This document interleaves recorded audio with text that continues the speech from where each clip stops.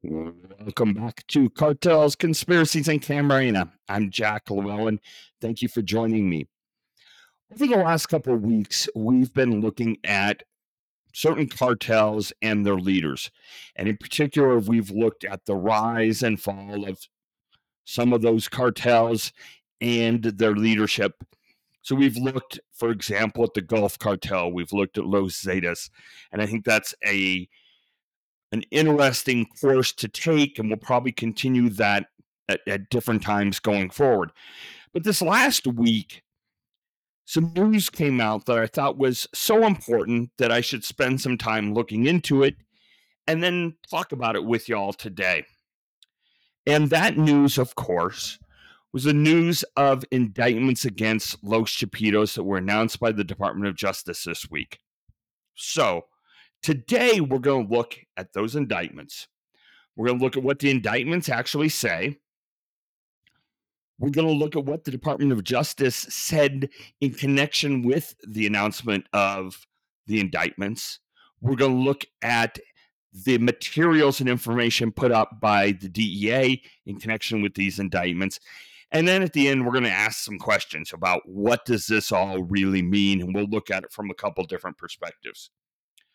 So, what really happened this week is the Department of Justice announced the unsealing of indictments in 3 different federal courts: the Southern District of New York, the Northern District of Illinois, and the District of Columbia, all relating to Los Chapitos and their alleged fentanyl network. Now, when we're talking about Los Chapitos, remember, we're talking about 4 sons of El Chapo. Ovidio, who of course is under arrest in Mexico, and the United States has asked for him to be extradited, but that has not happened yet, and certainly no timeline known for when that might happen. So you got Ovidio, Ivan, Jesus Alfredo, and Joaquin. Okay? So keep in mind that it's 4, and pay particular attention to Joaquin when we go through these different indictments. So I'm going to give you exactly what the government said in their press release of how they describe these indictments. The Southern District of New York, those indictments relate to fentanyl trafficking, weapons, and money laundering charges against 28 defendants, including 3 of Los Chapitos. No Joaquin. Okay, he's not in the Southern District of New York. And then here's how they describe the rest of the defendants: top lieutenants in leadership of the Sinaloa cartel, alleged manufacturers and distributors of the Sinaloa cartel's fentanyl, the managers of the violent armed security apparatus that protects the Sinaloa cartel's drug trafficking operations, the sophisticated money launderers who repatriate the Sinaloa cartel's drug proceeds back to Mexico, and multiple chemical precursor suppliers in China that fuel the Sinaloa cartel's fentanyl distribution operation. Okay? So that's the Southern District of New York. Then you have the Northern District of Illinois. There you have narcotics, money laundering, and firearm charges. Those are against all 4 of Los Chapitos: Ivan, Alfredo, Joaquin, and Ovidio. Okay. Then you have the District of Columbia, narcotics, firearms, and witness retaliation charges against Nestor Isidro Perez Salas, okay, who allegedly was one of the top sicarios for Los Chapitos and the security apparatus of Los Chapitos. Now I'm going to read again some more directly from the Department of Justice announcement, because I think summarizing it just doesn't do it justice. No pun intended. So Starts off and it says the DEA and our law enforcement partners took down the previous leader of the Sinaloa cartel, Joaquin Guzman Loera, or El Chapo, who is now serving a life sentence in the U.S. prison for his crimes. But El Chapo's sons, Ovidio, Ivan, and Alfredo, known as Los Chapitos, became the new leaders of the Sinaloa cartel. They inherited a global drug trafficking empire, and they made it more ruthless, more violent, more deadly, and they used it to spread a new poison, fentanyl. Now, notice when the Los Chapitos are named, Joaquin again isn't named specifically in the DOJ announcement. Goes on. Let me be clear. The Chapitos the Chapitos pioneered the manufacture and trafficking of the deadliest drug our country has ever faced, and they are responsible for the massive influx of fentanyl into the United States. Today's indictments strike a blow against the Chapitos and the global network they operate, a network that fuels violence and death on both sides of the border. Today's indictments are only the beginning. This case should send a clear message to the Chapitos, the Sinaloa cartel, and drug networks around the world that the men and women of the DEA will relentlessly pursue you to save American lives and to protect the national security of the United States of America. DEA Administrator Ann Milgram told the press conference that the DEA, quote, proactively infiltrated the Sinaloa cartel and the Chapitos network for over the past year and a half. And in that process, they being the DEA, obtained unprecedented access to the organization's highest levels and followed them across the world. Then there were also some statements about, some of the bad things the Chapitos allegedly did. So they said, rival drug traffickers were fed to the Chapitos as tigers, dead or alive. One woman was injected repeatedly with fentanyl until she died. One person's limbs were shot off with a 50 caliber machine gun, and other victims were tortured using electrocution and waterboarding, according to Attorney General Garland. That, of course, is something we've heard from, lots and lots and lots and lots of cartel leaders, past and present. Okay, so that's what the Department of Justice says. We tracked you. We got unprecedented access, and we're going to bring you down.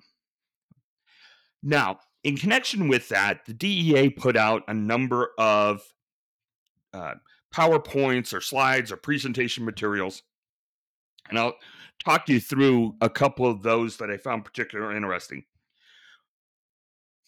One of the pieces of material put out was a distribution map that kind of showed the flow of fentanyl from Mexico into the United States. And it pointed out or it identified particular cities where those drugs were flowing to.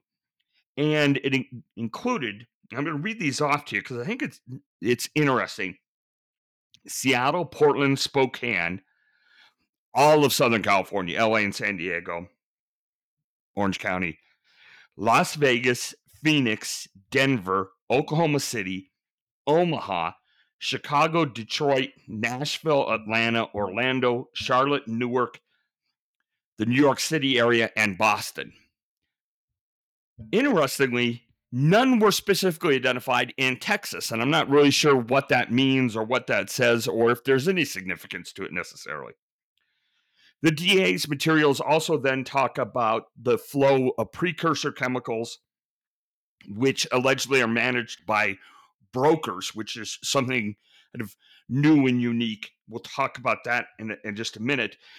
But it showed the flow of these precursor chemicals from China into Mexico, where the fentanyl is manufactured and then distributed into the United States.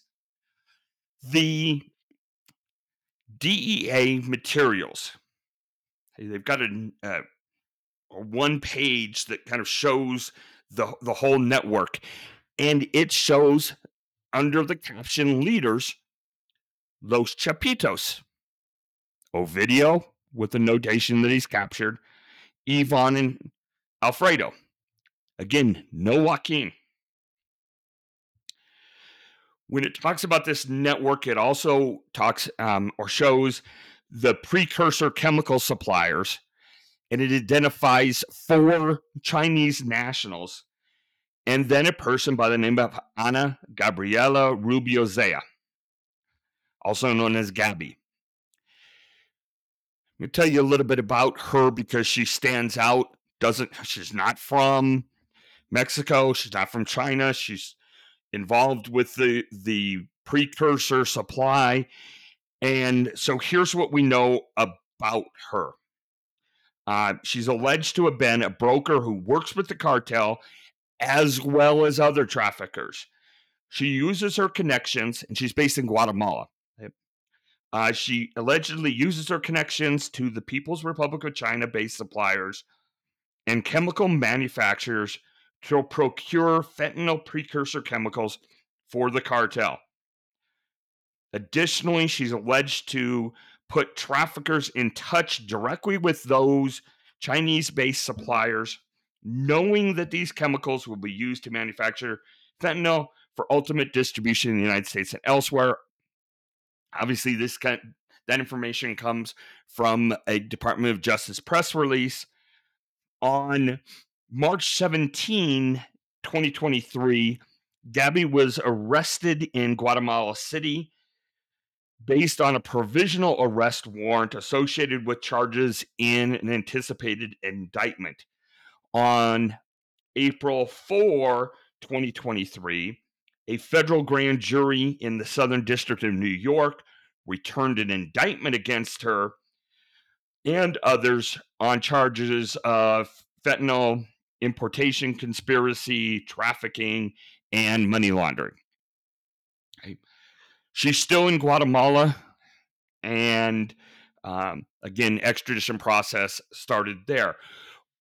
But one of the interesting things, again, about this indictment and the information provided by the DEA is this is one of the first times that they were really talking about the broker process, kind of those middle people between the precursor distributors, manufacturers in China and those in Mexico, and giving some detail of how that works. They also talk about clandestine lab managers, and this again is in that DEA information that was provided in connection with the Department of Justice announcements. Interestingly, it identified 4, 2 of whom are in custody. One they did not have a picture of, and one they have a picture of that looked like it was taken in about 1964. They also, in this one-page document showing kind of the network of Los Chapitos, talks about illicit financiers. 2 of the 3 identified are in custody. They also talk about fentanyl trafficking leaders, and then they talk about security and weapons trafficking leaders, 3 of whom are from Mexico, none of which are in custody at the moment. And then there is a Juan Pablo Lascano, who is said to be in the United States. I note, just as an aside, that there's a semi-famous boxer in the United States with the same name. I think it's not the same person.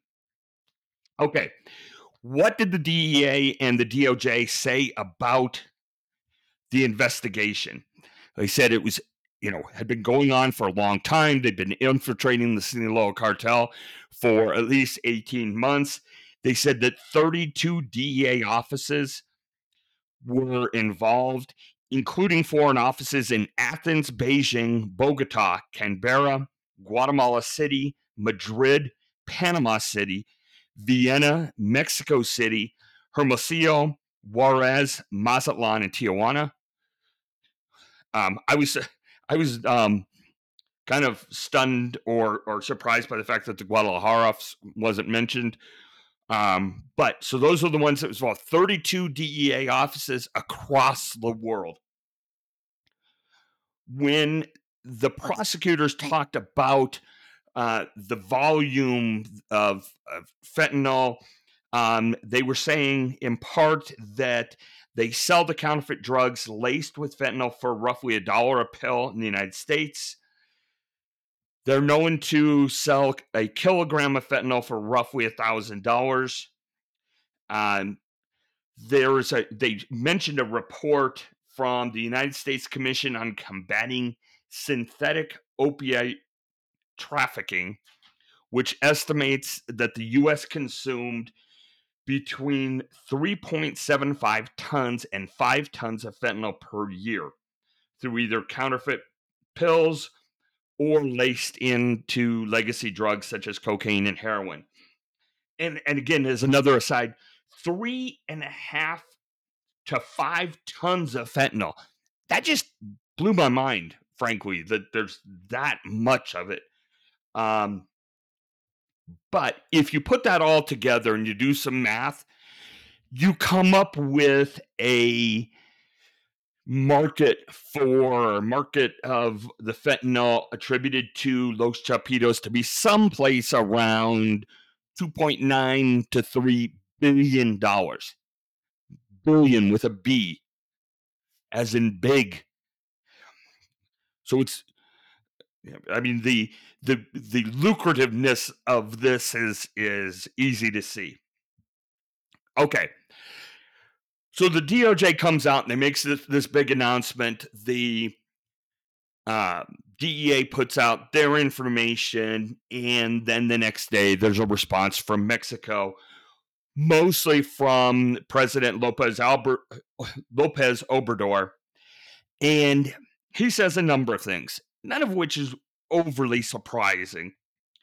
But he says that the United States government engaged in abusive interference and espionage because the DEA revealed that it had infiltrated the Sinaloa cartel. Now, a lot of people have come out and said, well, infiltrated doesn't necessarily mean they were doing that from inside Mexico. Maybe they did, maybe they didn't.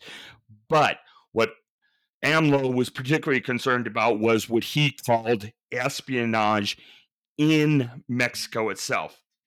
He said that the DEA carried out its infiltration operation in Mexico without the authorization of federal authorities. He says there can't be foreign agents in our country. No, we can share information, but those who can intervene in Mexico are elements of the Mexican Army, the Navy, the National Guard, and the Federal Attorney General's office. He called the DEA's infiltration of the Sinaloa cartel in Mexico arrogant, abusive interference that cannot be accepted under any circumstances. He says, how can they be spying? Acts of espionage cannot be used. He also came out and said, wait a second. How can the U.S. government blindly trust DEA agents when, quote, it is proven that many of them, or some of them, so as not to exaggerate, maintained links with organized crime, end quote. That's a pretty aggressive statement from AMLO. But then he says, he cited the case of the DEA's former top official in Mexico, Nicholas Palmieri, who was removed last year allegedly due to improper contact with lawyers for drug traffickers. He also spoke about the trial of Genaro Garcia Luna, the former federal security minister under former President Felipe Calderon, and the connection that Garcia Luna allegedly had, or that was revealed during the trial, to the FBI, the CIA, and others, particularly the FBI, So that's was the reaction from Mexico, at least when these all initially were released. Now, let's talk about what does this mean. But I want to start off with a generalized question, which is why? And certainly I'm not the first one. I've seen this in various places. But if you've infiltrated the Sinaloa cartel, if you've infiltrated Los Chapitos, why do you tell anybody? I can see if you're sitting at a press conference after you've arrested Yvonne or Alfredo or Joaquin that you say, hey, we got him because we had this really great aggressive campaign. We infiltrated them over the last 18 months. We now know everything about them. And that resulted in their arrest. But I'm curious as to why they announced it now in the way they did, why they revealed as much information as they did. And look, I can speculate a lot. Maybe it was going to come out anyways. Maybe it's politics. Maybe it's important in, I don't know, the give and forth and or back and forth, the give and take, the dance between Mexico and the United States. There's lots of potential reasons for it, but just strikes me as odd. What does this mean for Los Chapitos? Well, I think you can we can posit a few things. If the Chapitos collectively or individually were paranoid, they're probably a lot more so today than they were 2 weeks ago. So you got to figure they're doing some house cleaning, right? Does this mean to them that they're closer to being captured? I mean, obviously, they got to a video, right? But a video was living in a house in Culiacan where basically people knew who he was and where he was. At least locals did. So if you're the other Chapitos, does this change your actions, your activity? Where you live, who you associate with, who you trust. Does it, cause distrust and anxiety to cripple the organization?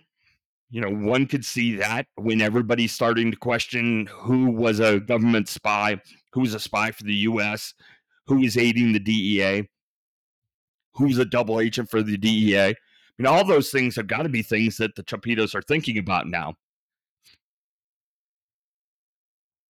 A couple of things that I found very interesting in the Department of Justice's materials: the indictments, the press release, the news conference, and the DEA materials.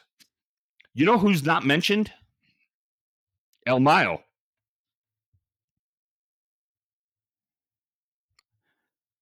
The DOJ makes it sound like Los Chapitos are the Sinaloa cartel. Now, I think we know that that's not the case. That there is a faction of the Sinaloa cartel that is led by El Mayo and is loyal to El Mayo. And remember, we've talked in the past, there have been questions about leadership for a long time, way back when El Chapo was still around. Was it El Chapo and El Mayo and El Chapo, El Mayo and somebody else, and then El Chapo below that? In many respects, it doesn't matter. But if you're El Mayo now, what do you think? Are you pissed off? Like, wait a second. I'm one of the leaders too. How come I don't get any publicity? Or do you think this is great? They're spending all their time, all their effort on El Chapo's kids while I just keep doing what I'm doing. And maybe the fact is that he didn't get into fentanyl, that his side of the CDS really didn't actively engage in fentanyl, at least not to the degree that El Chapo's kids did. Okay. So maybe in this current environment, they care less about him. That could be. You know who else isn't mentioned? CJNG. Or any other cartel that manufactures, distributes, otherwise traffics in fentanyl. La Familia Michoacan, not mentioned. So if you're CJNG, what are you thinking? Well, if I'm El Mencho, the one thing I don't want to have happen is have a press release and a press conference from the Department of Justice that says a few months later, hey, while we were infiltrating the CDS and Los Chapitos, we were also doing the same with El Mencho and CJNG, and here's everything we know about them. So again, all the paranoia that could come into place. If I'm El Mencho, man, I'm double checking everybody. But again, because they're not mentioned, is there a sense that they're valued as less important? They're not as high on the priority list for DEA, or the government of Mexico, perhaps? And does that give them any operational advantages? You also wonder, don't you, if there is this information, good information, about Los Chapitos. Okay. Remember, the press release says, we got to them at the upper echelons. Unprecedented. Did some of that come from El Mayo's side of the cartel? Did some of that come from CJNG? Is that why they're not mentioned? Again, just things to think about. Who could be a beneficiary of some of this? To me, if I'm one of the smaller cartels and you're thinking about expansion, you're planning your future, you got your cartel business plan. If the DEA is so focused on CDS and Los Chapitos, does that give others an opportunity, an avenue for growth that they now see? And you've heard me before, I've said it several times. To me, as long as there's a demand in the United States, there will be somebody to supply it. And the fact of the matter is that the government says that it's someplace between 3.75 and 5 tons of fentanyl consumed in the United States each year. So the demand is there. And ask yourself the question, what is more secure long term? Having Los Chapitos be the primary supplier of fentanyl into the United States, or to have many smaller groups doing it at a larger scale than they are now? I'm not sure I know the answer to that. What about American dealers, traffickers, gangs, others that are interested in assuring that the flow of drugs into the United States, or the availability of drugs in the United States, remains where it is? Aren't you all of a sudden starting to look at other places that you might be able to get your fentanyl? Are you looking for alternatives to fentanyl? And again, if you've looked at my newsletter, we've said several times, boy, here's X, Y, and Z new drugs that may leave fentanyl behind. These are small time, or oftentimes they're small time dealers, but they're really nimble, right? And they can find whatever the newest hot thing is. Fentanyl is very difficult to get now because, DEA's all over it, but here's something new. Here's something new we can produce in the United States, maybe. And then the last thing is, if you're the American public, does this make you feel better? I think I pissed off a large number of people on LinkedIn recently because one of the things that, as I just said, that I have reiterated over and over is it's a supply and demand issue. And to place all the blame on the supply, in my mind, is short-sighted. And somehow that got interpreted that, I was an apologist for the cartels or whatever. By a few people, not a lot. And frankly, that's not the case. And anybody who knows me knows that's not the case.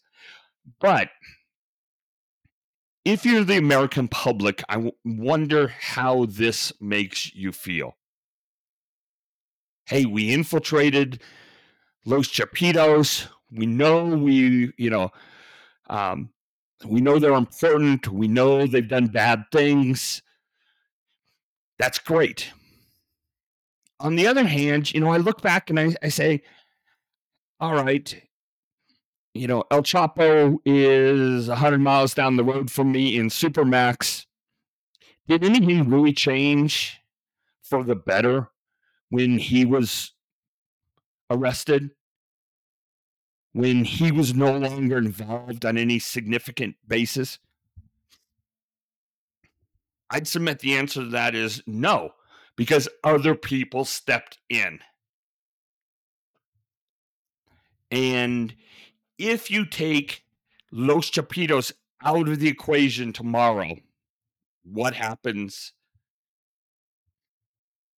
Are you able in any way to dismantle the organization that's in place if all four of Los Chapitos were put in prison in the United States tomorrow?